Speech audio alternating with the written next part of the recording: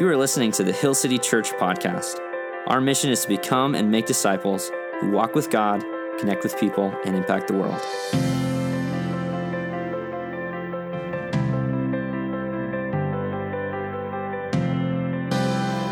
Morning, church. Happy Father's Day. Happy Father's Day to me as well. Thank you. Today, we were talking about church leadership, church governance, org chart, organizational structure. Anyone else super excited about that today? Any other weirdos like me out there? I do. I like looking at this kind of stuff. And last week was kind of a heavier week, a more technical week. We looked at gender roles within the church. And this week we're looking at qualifications for eldership and qualifications for being a minister in the church. So just fair warning, buckle up. It's going to be another long one. We're going to talk about Greek words. We're going to get into it today. Some of you might be aware of a conversation happening within the Christian world, specifically in our nation. Last week, a piece of news: the Southern Baptist Convention upheld a decision to expel two churches over the issue of women pastors. And in light of our conversation last week, where we talked about ministry, we talked about gender, we talked about those kind of things, I would highly, by the way, recommend, if you missed last week, go back and check it out. This week's teaching flows right out of the same line of thought. And so if you missed last week, you're kind of missing the foundation, the theological foundation for this week. But this is significant. I'm not Southern, and we're not a Baptist church, but this is significant because the Southern Baptist Convention is the largest Protestant denomination in the United States of America. So that's significant. It's also significant because one of those churches is Saddleback Church, founded by best-selling author Rick Warren. It's one of the OG megachurches, very influential church. And so this conversation of, can a woman hold the office of pastor is a significant conversation. And I'll tell you my thoughts on it by the end of the sermon today. So you better pay attention, okay? Brief recap for where we were last week, okay? In 1 Timothy 2:12, it's this really complex passage. Here's a chart from the Bible Project. There are three options I showed you last week, and three different approaches to this prohibition that Paul says, I do not permit a woman to teach or exercise authority over a man. And out of those three options, just for clarity as far as where we land at Hill City Church, is we land in option 2.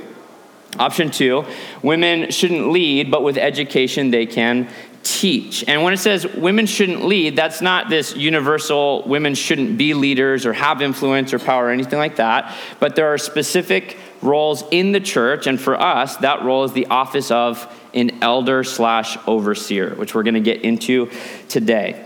Now, the reasoning I gave last week, and I don't want this week to be a repeat of last week's sermon, but the primary reason that we would say there is room for women to teach is not only because there seems to be a major doctrinal issue happening in Ephesus. It's very apparent if you read Paul's letters to Timothy that the main concern is false doctrine, and there are a specific group of women who seem to be playing into that, but also there are numerous examples in the New Testament where women are in fact instructing people, instructing even men at times in matters of theology. I gave a number of those last week, but one significant one that I did not mention, you can read this and study later as a case study, is the church in Corinth. Paul gives a very similar prohibition for women to be silent in the gathering in 1 Corinthians 14. And we must ask, was that a universal prohibition that women should never talk? Like you enter through the doors and women can't talk once you're in church anymore. There are literally some denominations who believe that to this day, right? And you just have to read a few chapters earlier in 1 Corinthians 11, the very same church context, that Paul gives some parameters for how women should pray and prophesy. 1 Corinthians 11, verse 5. You can read that later. In the public worship gathering. And so we must just look at that and wrestle with, okay, a few chapters later, he says women should be silent. But here he's actually saying that they should prophesy, and he gives a way for them to prophesy. And we must just ask the question, is there that big of a difference with a woman in the public worship gathering, sharing a prophetic word from God versus a woman who shares a teaching from the word of God. Does that make sense? That there is some kind of instructive nature in sharing a prophetic word. And the reality is for us at Hill City Church, I know this is nuanced and technical, but we really do view there as a difference of holding an office, a church office, holding a church position, versus exercising a spiritual gift as a way of serving the church and building up the body of Christ. So that hopefully that helps explain a little bit more on where we stand. So the reality is at Hill City Church, we only have qualified male elders. But this really just begs the question, what is an elder anyways? For some of you might be wondering that. We're going to get deep into that today. Before we talk about eldership, I just want to talk a little bit about Jesus' design for church leadership, because there's this kind of caricature of a church like ours who would say, okay, to have any kind of limitation on who can serve in the office of elder, isn't that just guarding all of the power in a small group of men who are going to rule the church with an iron fist? And I just have to kind of break that perception right from the very beginning, that is not leadership in the way of Christ. Does that make sense? So when we talk about who can be the leaders, we're not talking about who can be the top of the food chain, who can hold all the power, who can rule over the rest of the body of Christ. This is what we're talking about. Matthew 20, okay? Just so we can all get on the same page. Well, what are we talking about when we're talking about leadership in the church? Matthew 20, 25 through 26. But Jesus called his disciples to him, and he said that you know that the rulers of the Gentiles, we might say rulers in this world, lord it over them, and their great ones exercise authority over them. It shall not be so among you. But whoever would be great among you must be your servant. And there's lots to talk about leadership. There's leadership gurus, leadership podcasts, leadership styles. And one of the styles of leadership is a style of leadership called servant leadership, right? Maybe a CEO might employ that as a tactic for how to win over, right, people to their form of leadership. Let me just be really clear about this. Church leadership is servant leadership. It's not one option among many when it comes to the kind of leaders that God wants leading his church. It's the only option. For someone to be a godly leader or a Christian leader, they must be a servant leader. So that's the parameters. The calling of church leadership is not to be the king of the hill or the top of the food chain. It's actually a calling to be the greatest servant. The ones who are laying down their lives, pouring out themselves, serving and sacrificing for the sake of the body of Christ. And that is something that we believe that God has specifically called men to do. And here on Father's Day, we can just appreciate the nature of godly men who lead their families in this way. And that's a high calling that God gives, but it's a sacrificial calling. It's not a calling to hold power. It's actually a calling to serve in the way of Jesus. So that's all groundwork. Let's jump in. 1 Timothy chapter 3. We're going to be breaking up the text really just in one place today, covering a lot of ground as we go. 1 Timothy 3, verse 1. The saying is trustworthy. If anyone aspires to the office of overseer, he desires a noble task.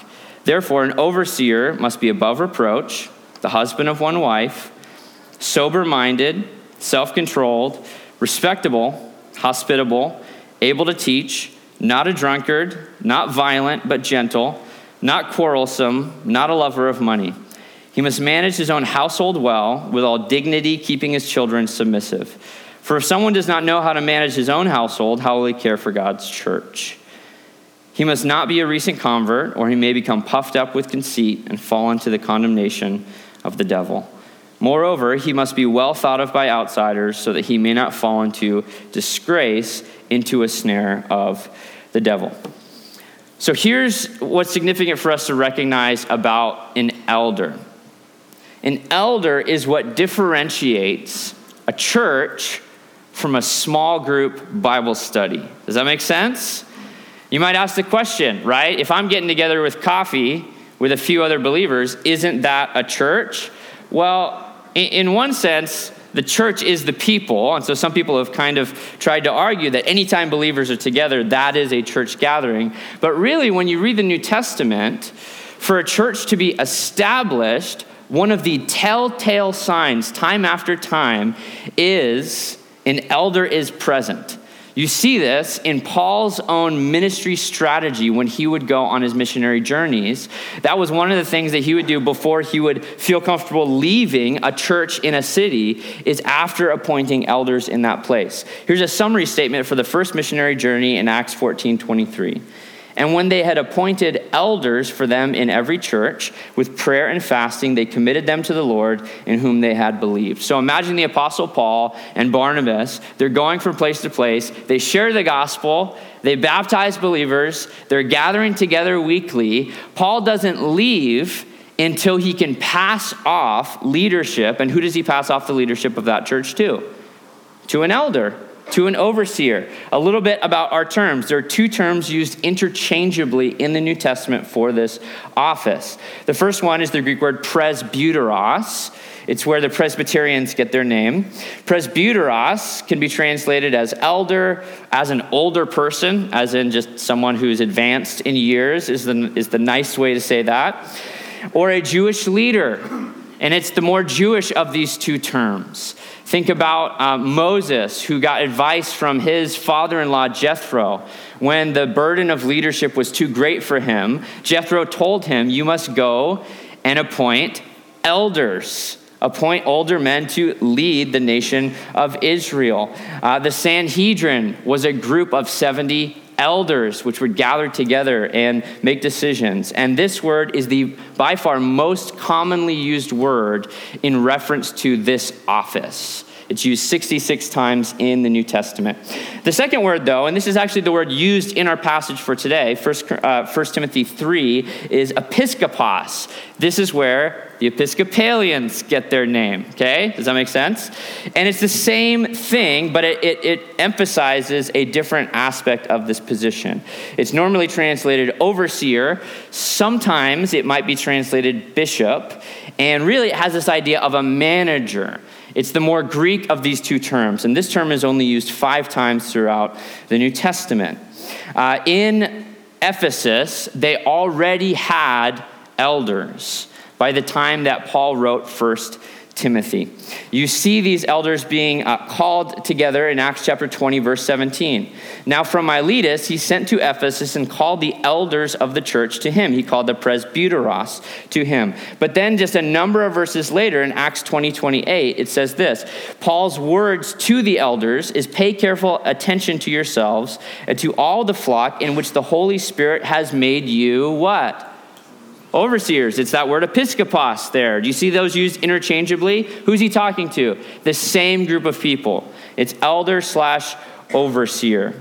To care for the church of God, to shepherd the church of God is the right way to say that, which he obtained to you with his own blood. You can also read these two terms used interchangeably in Paul's words to Titus. If you want to read a parallel passage to today's passage in Titus chapter 1, verses 5 through 9. Interestingly, when Paul writes to Titus, he's actually telling Titus to appoint elders. So here in Ephesus, there are already elders, and here's the standards, the qualifications given to measure those elders upon, so that if there are any who have fallen into error, Timothy, what's he have to do with those guys? He's got to remove them from office. He's got to replace them. But then Titus, completely different cultural context on the Isle of Crete, right? Completely different. You can read the qualifications for appointing elders in that situation. It is almost identical.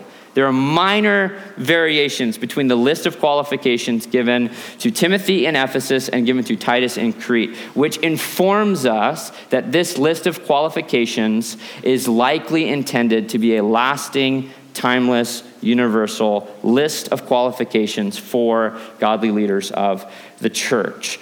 So here's what we're going to do. There's 15 of them, okay? I'm going to go through them very, very quickly. I'm not going to say much about each one, but here's what I'm going to do. We have elders at our church, and I've chosen to give the definition of each one of these terms as an I statement, as in, we as elders of the church should be able to say, I check this box. Does that make sense? And don't just measure me or our elders, by the way. I mean, put yourself in the shoes of someone like who's supposed to be qualified for this like high level of position in the church, and actually look at yourself. Because the reality is many of these are, yes, they're qualifications for the leaders of the church. Many of these are also just great qualities for all believers, right? To exemplify. So yes, look at the eldership, look at our pastors, look at our staff, but also look at yourself. Okay, the first one, above reproach. An elder should be able to say, I've got nothing to hide. You can look at my social media profile. You can look at I'll unlock my phone. You can look at my text messages, right? There's nothing corrupt. Above reproach, by the way, is kind of an umbrella characteristic that really, if you check this one, I mean, you'll check most of the other ones, if that makes sense.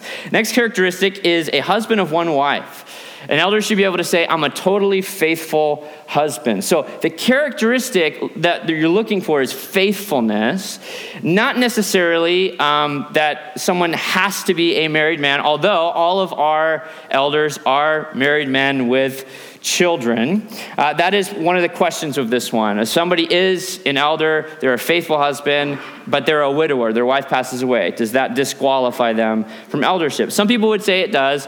I tend to read it a little bit like, what's the characteristic you're looking for? The characteristic is faithfulness. If somebody is single, they're celibate and single.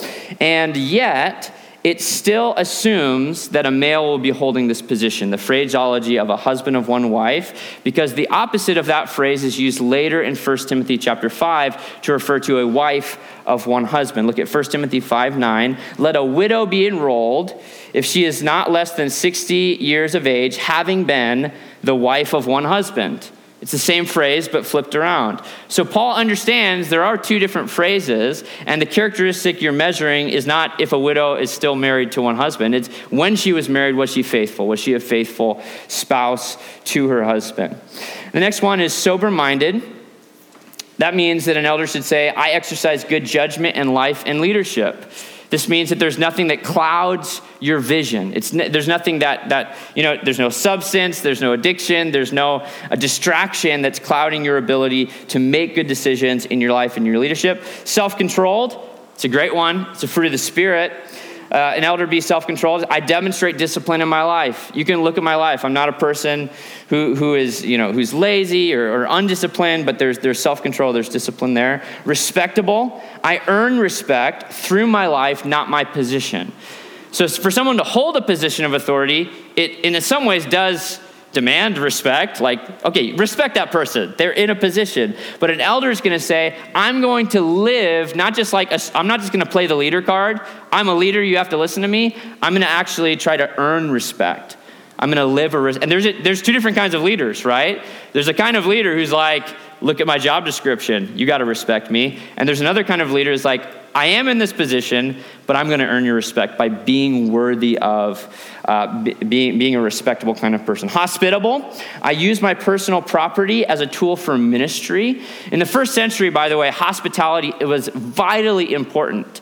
Really just because you didn't have Airbnb. You didn't have a lot of hotels. There's no room in the inn, right? You see those situations in the first century, and guests would often show up unannounced. And so this first century version of hospitality was like, if somebody needs a place to stay, who's the first person you're going to call? You're going to go and see if the elders will put them up, right? So this is very significant. And really, this doesn't necessarily have to do with like you have a huge house or you have a lot of money or you're great at hosting parties. It's really just more of a posture of everything I own is God's anyways. My car is God's, my house is God's, my bank account is God's. So if God gives me an opportunity to use that stuff for his kingdom, I'm going to do that, right? That's what hospitality means. Able to teach. Able to teach means I can instruct others and defend true doctrine. So every elder needs to understand theology, whether or not every elder has been trained and delivers a 35-minute sermon, if that makes sense. And in some churches, they have every single elder on the preaching rotation, but even in Ephesus, I don't think we necessarily see that expectation for every elder. Look at 1 Timothy 5, verse 17. Let the elders who rule well be considered worthy of double honor, especially those who labor in preaching and teaching. So this idea that there are, like, all elders need to understand theology, because guess what? nothing that I share from stage when we're talking about women's roles in church leadership, nothing that I share today is a surprise to our eldership. Because guess who I've been talking and praying with and discerning this stuff with for years now? Our elders. This is not just me on a computer typing things up, right? This is why you don't have to just email me if you have questions. You can also sit down with any one of our elders, because these are all, like, genuinely, like the sharing the load and the burden of talking about doctrine, talking about theology is important. Now, even in 1 Timothy 5:17, though, there are some elders who seem to be financially compensated for spending more time laboring in preaching and teaching. So we have that. That would be Jake, Associate Pastor Jake, and myself as the lead pastor. We're both elders. Actually, in a first century context, you probably would not have called me Pastor Josh. You would say, Josh, an elder at the church in Boise. That would be likely my job title, would be presbyteros, right there. All right, moving on. Not given to drunkenness. This one should be obvious, but it's there anyways. It just means that an elder should be able to say, I'm free from addiction. When it comes to addictive substances, that sort of thing, either they have they're not going to partake, or if they do so in moderation, and they're not given over to drunkenness. Not violent. Once again, these are some of the obvious ones. I appropriately deal with difficult emotions. The reality is, when you're in any kind of high-level leadership, but especially church leadership, you enter into conflict quite frequently. And if you're not able to manage the difficult emotions that come with the territory, right? If someone just they can't handle it, they're punching holes in walls, or certainly if they hit someone, that's you're disqualified at that point in time. Does that make sense? So not violent. You can't have a violent leader. Gentleness, not violent, but gentle. Again, fruit of the Spirit. It's good for everyone to be gentle. The idea, though, is gentleness is power under control, and elders should be able to say, I don't always have to get my way. If you're a kind of leader who always has to get your way, then that's not a godly leader. That's not gentleness. It's not just you shouldn't be, I never get my way. You should be able to voice your opinion, share your thoughts. But the idea of I can get outvoted and we can actually still move forward, and I can be, still be a voice for unity. Not quarrelsome. That means I will approach conflict as a peacemaker. So again, I deal with a lot of conflicts as a pastor, and I shouldn't be the one starting those conflicts. And I also shouldn't enter into a conflict and pour gasoline on the fire in those conflicts. What should I be doing to the fires? I should be putting out fires, right? But only you, Smokey the Bear says this, only you can prevent forest fires. So the reality is, though, not being quarrelsome is a very important quality for someone who's one of an elder's specific jobs is actually to be called in when believers can't handle conflict with one another. Read Matthew 18. What's one of the first steps that you should do? Bring an elder in there so they can actually help you navigate and manage those conflicts. Not a lover of money. An elder should be able to say, my goal is to grow God's kingdom, not my bank account. Now, 4 out of our 6 elders don't get paid, so it's easy for them to say, right? That it's easy to not be in it for the money when you're not employed by the church. But the reality is, no church leader should be their heart shouldn't be given to money, materialism, possessions, consumerism anyways, because that is going to influence, as Jesus said, where your treasure is, there your heart will be also. So what's the goal? What's the mission of Hill City Church? Is it to build giant bank accounts and have, no, obviously not. The mission is to seek and save the lost. So elders need to be able to recognize, how are we mobilizing the funds been entrusted to the church for the sake of expanding God's kingdom? And so we're going to make wise financial decisions, but we're going to make financial decisions that make the biggest kingdom impact. Not a recent convert. We have these 5 stages of discipleship, all the way from pre-faith to mature faith. Who are we that we would consider for an elder? I would say only someone in that 5th stage of mature faith, right? Even if someone's a great guy, a godly man, if they've only been a believer for 6 months, we would say you need to give it a few more years, right? Because there's just this idea of deep roots when it comes to your faith. A good reputation is I represent the church in the community. This is why it is important to just have a group of leaders that doesn't post crazy stuff on social media, quite frankly, or isn't getting in trouble in the news. You're not showing up at the headlines, right? Because the leaders of the church, we've seen this time and time and time and time again. When people that we thought were godly leaders, something comes out and there's a moral failure, what happens to that church, right? It explodes. This is why as the leader goes, so goes the church. Now, here's one. That's 15. We made it through all 15. That's amazing. We have another list of qualifications we're going to go through here in a second. But we're not going to go through line by line through the list for deacons. But here's one thing I just want to highlight before we move on, is that most of these qualifications, not all of them, but most of them, by and large, have to do with character, not competency. Do you see that? Have to do with character, not competency. Let me quote the CEO, former CEO of Porsche Motor Company, Peter Schutz, when he says, higher character trains skill. Have you heard that before? It's a really good motto for leadership in general. Because the reality is, if you hire someone who has all the right skills, but there's like decaying character inside, that's going to be a disaster for the organization, right? That's going to be a disaster for the group. But if you hire, and we don't like hire elders necessarily, but if you appoint an elder who meets these godly qualifications, they demonstrate godliness in their lives, even if you have to give them a little bit of training on how to give a communion meditation, or even if you have to give someone a little bit of training in some of the other skills required, or how to enter, how to go and do a hospital visit, right? How to go and be someone at the bed, be next to someone at the bedside when they're passing away. You might have to do some training with that to a new elder who gets appointed to that role. As long as they have the godly character needed, right, they can learn those skills. Does that make sense? And so here's what we're looking for. We're looking for godly, disciple-making male leaders when we are appointing elders. Let's continue through Paul's qualifications for deacons. 1 Timothy 3, verse 8. Deacons likewise must be dignified, not double-tongued, not addicted to too much wine, not greedy for dishonest gain. You can see there's some crossover. This is why we're not going to go through the list. There's a lot of similarities between these two lists. They must hold the mystery of the faith with a clear conscience. So they must understand at least some theology, and they must understand the gospel. And let them also be tested first, and let them serve as deacons if they prove themselves blameless. Their wives likewise must be dignified, not slanderers, but sober-minded, faithful in all things. Let deacons each be the husband of one wife, managing their children and their households well.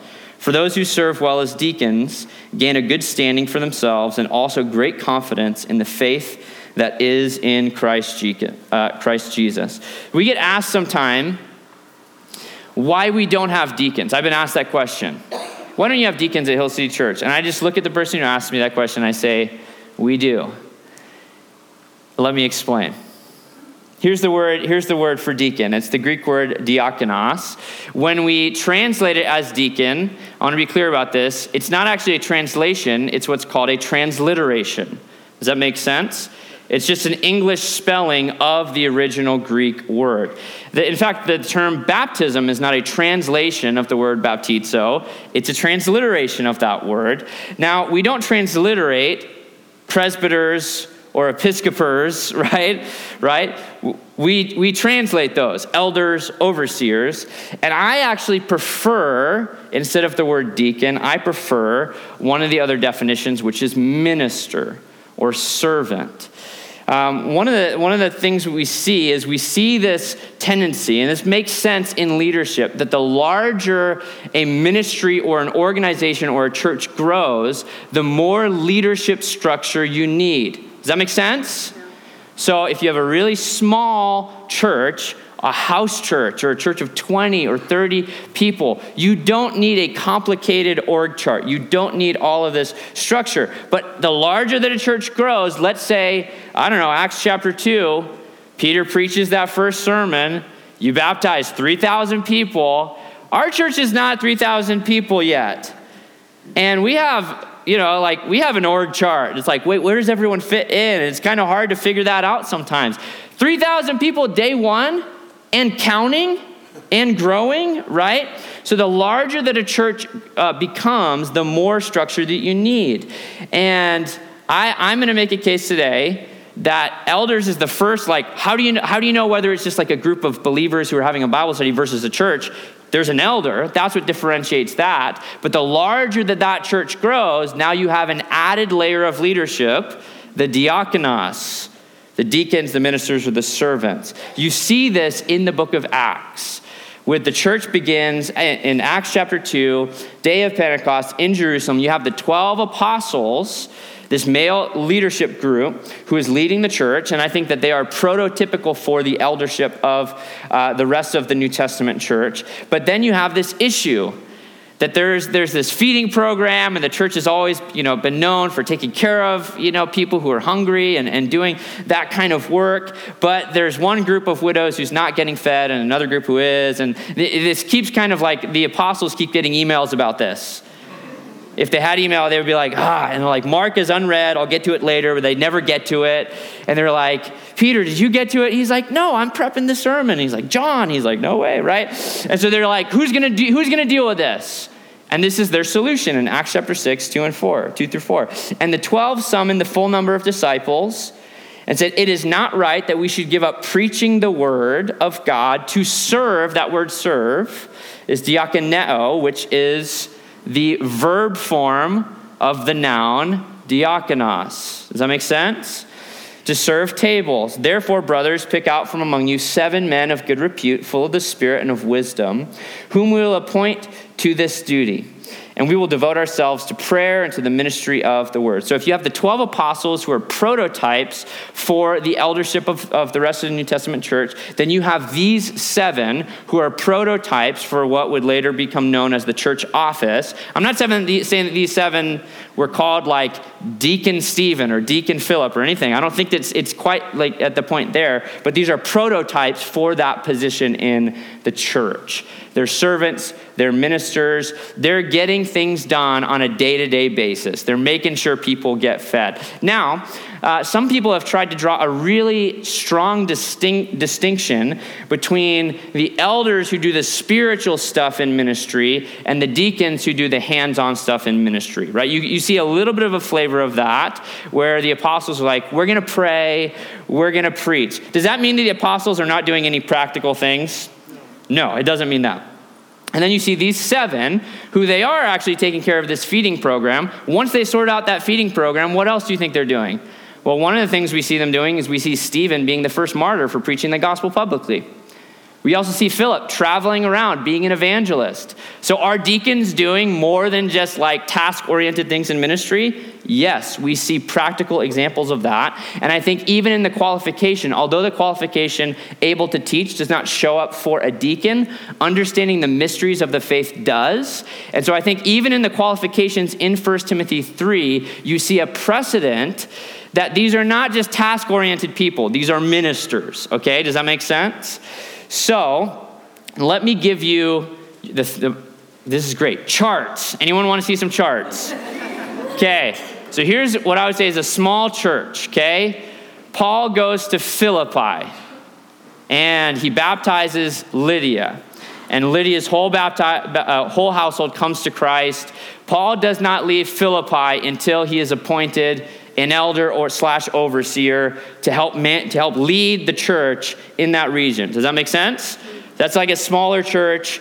Now the next layer would be a growing church. So now you have not just elders / overseers, which is synonymous. You have ministers / deacons, again, interchangeable. These are the people who are like, hey, we need some help running the church program. So we need some help caring for people, shepherding people in those ways. And then you have all believers. By the beginning of the 2nd century, so I've scanned through all the early church documents, by the way, on this. By the year 105 AD, we have a man named Ignatius of Antioch, who is known as the Bishop of Antioch. And essentially, by the early 2nd century, you have that term episkopos being delineated from presbyteros, where you have the Bishop of Antioch, Ignatius, is like the overseer of all the elders of the specific local churches in that region.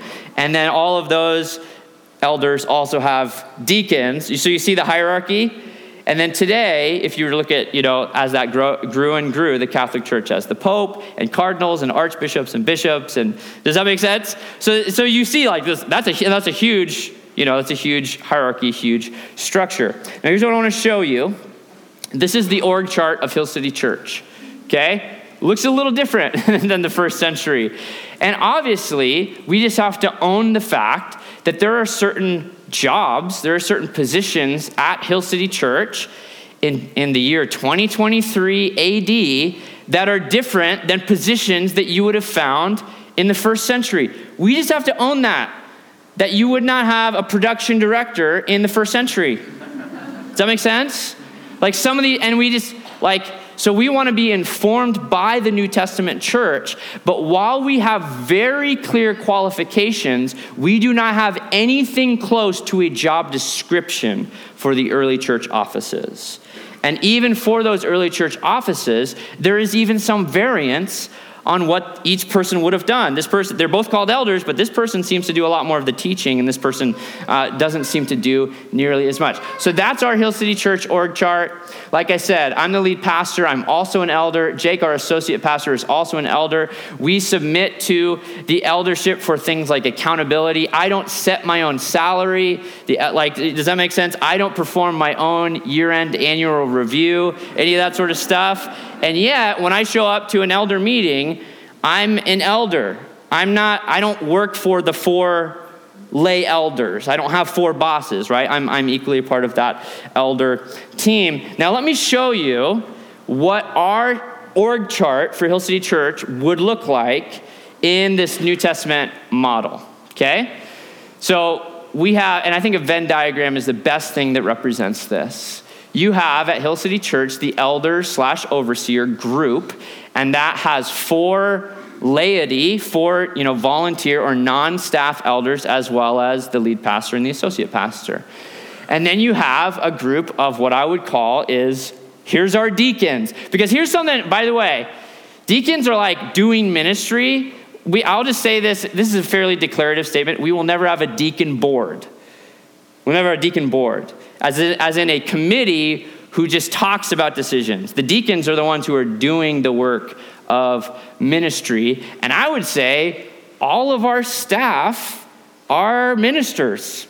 They're doing the work of ministry, as well as myself, as well as Jake, as well as we have volunteers or people serving in the church. We believe that every follower of Jesus should be serving, should be doing work to build up the body of Christ. But even in our volunteer group, we have certain people, certain high-level volunteers who oversee entire ministries, like men's ministry and women's ministry. And so I would even put that category of team leads in the sphere of diakonos, in the sphere of deacons or ministers. And we do, by the way, hold people, even volunteer people, to a higher level of qualifications if somebody's going to serve, overseeing an entire ministry. So that would be, it's not perfect, but I'm just here to say, that's what it is. That's how we operate here. So we're not going to add a deacon board and add these other layers of structure. When I would say functionally, we have ministers. We have people who are doing the work of ministry, and we hold them accountable to a higher level of qualifications. And you might look at that chart and you might say, well, wait a minute. Remember the first question I said I was going to answer? Can women be pastors? Wait a minute. Okay. There are women in the minister/deacon category at Hill City Church. And I would say you are correct about that. And I'm going to have to disagree with the ESV for just a moment. And I say that very humbly. It's the version of the Bible that I often read from and preach from. But there are, in my mind, 3 really strong English translations of the Bible. And The other two disagree with the ESV on how to translate 1 Timothy chapter 3, verse 11. So you notice there's these qualifications for deacons. I know this is very technical. For some of you, you're like, do I really need to know this? There will not be a pop quiz later, but for those of you, I think this is very significant. Let me read to you 1 Timothy 3:11 from both the NIV and also the NASB, which are both very respectable English translations. In the same way, the women, notice how the ESV translates it, wives, leading you to basically naturally read it as wives of deacons. It says in NIV, the women are to be worthy of respect, not malicious talkers, but temperate and trustworthy in everything. And then again, the NASB says it like this: women must likewise be dignified, not malicious gossips, but temperate, faithful in all things.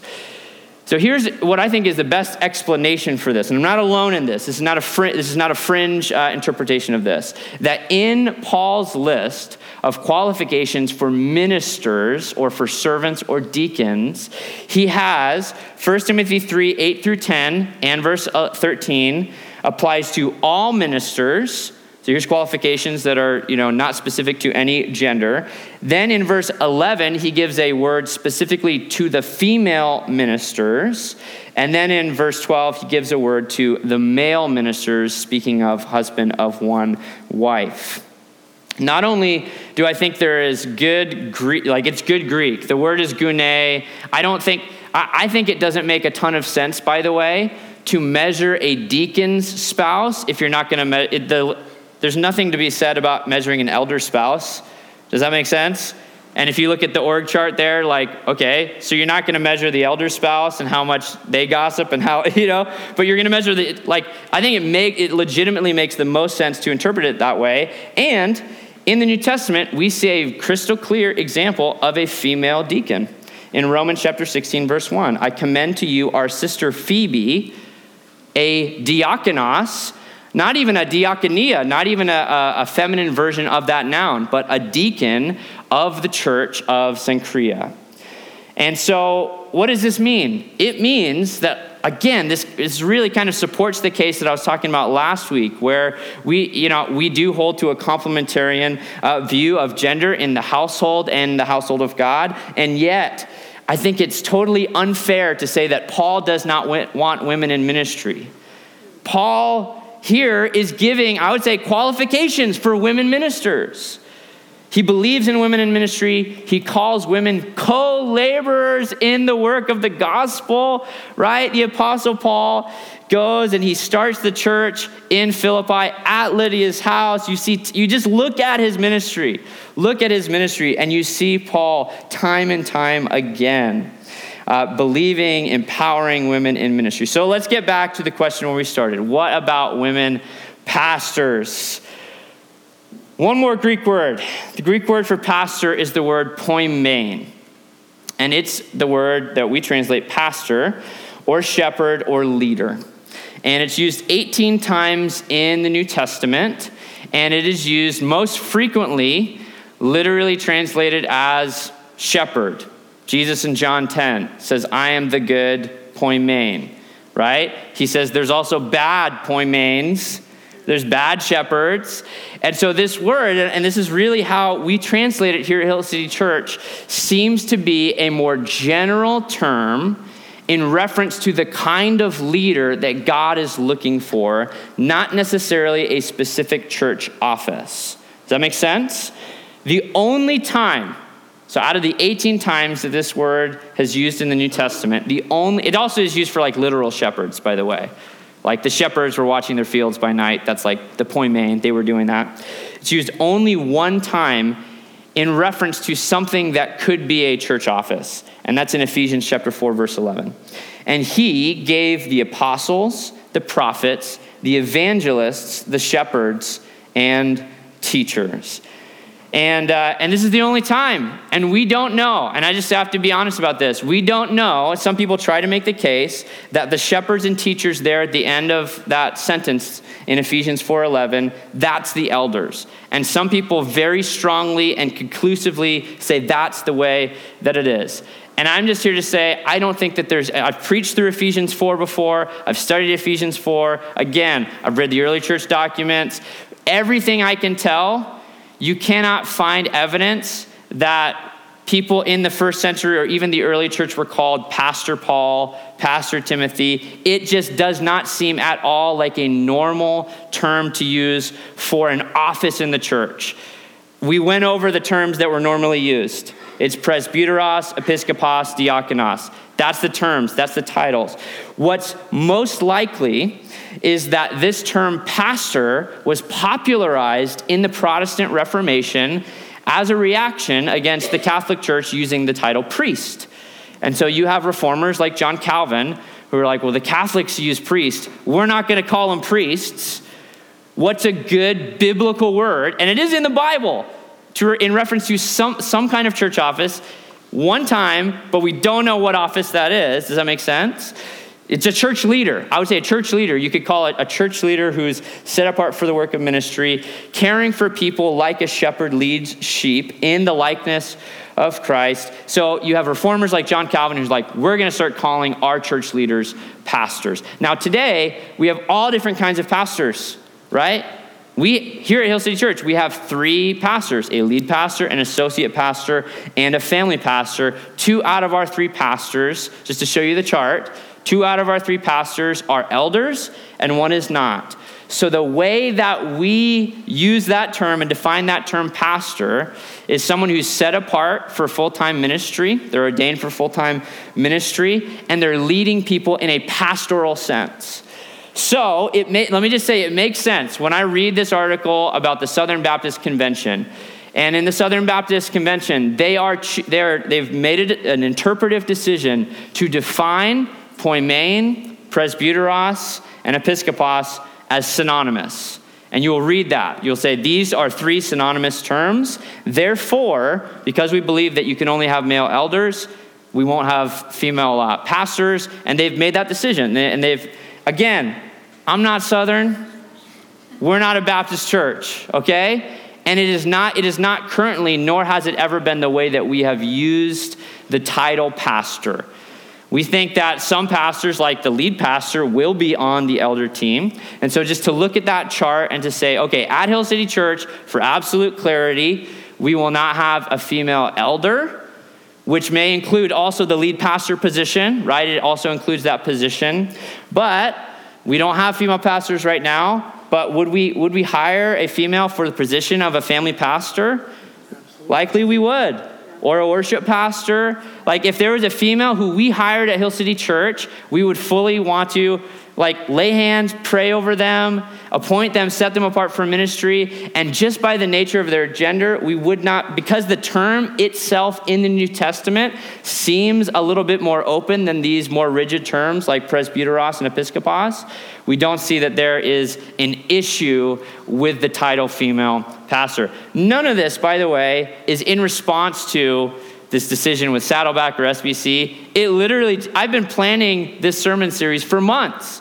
And it just so happens that there's this kind of Christian cultural conversation happening at the same time. Does that answer your question? Yes. Would we have a woman pastor? Probably in the future. We don't currently, but in the future, if there was a woman who was qualified for a position in ministry, we would lay hands, we would set them apart for the sake of ministry. Okay. All of that to say, thank you for listening through the whole sermon today. Happy Father's Day. Last point. I don't want to get lost the practical. This is very technical. I really hope in the future, when someone asks me these questions, I can say, do you want to listen to a 50-minute sermon where I really explain this? And I can just, instead of me having to have an hour conversation time, here's this sermon on this, here's this sermon on this. And this is just, again, you can disagree with us on this, but our beliefs will inform our behavior. This will impact the way that we do things at Hill City Church. Here's the point. Here's the whole point of the passage. You don't have to be a minister to do ministry. That's right. I hope you don't get lost in all the qualifications, all the roles, and all this you don't have to. Let's not forget the very next verse. What is the point, by the way, of church leadership in Ephesians 4:11? Why did Jesus give us certain leaders in the church? It says this: he gave the apostles, the prophets, the evangelists, the shepherds, and teachers. What for? To equip the saints. Who's the saints? Everyone say, I am. It's you, to equip all believers for the work of ministry, for the building up of the body of Christ. That's why if we have a female in our church who's gifted for teaching, she doesn't have to hold an office as a lead pastor for me as a lead pastor to invite her up to share from God's word. Because what is my job biblically? What is my job? To equip the saints for ministry, to help fan into flame spiritual gifts that we see in all believers, men and women in our church. And I just want to encourage you and challenge you with this. At Hill City Church, we have a core value. Everybody has a job to do. Don't wait until you have a position, until you're handed a position of authority or power. Don't wait even until someone tells you to begin serving the body of Christ and using your gifts for the building up of God's kingdom. Let's stand and worship.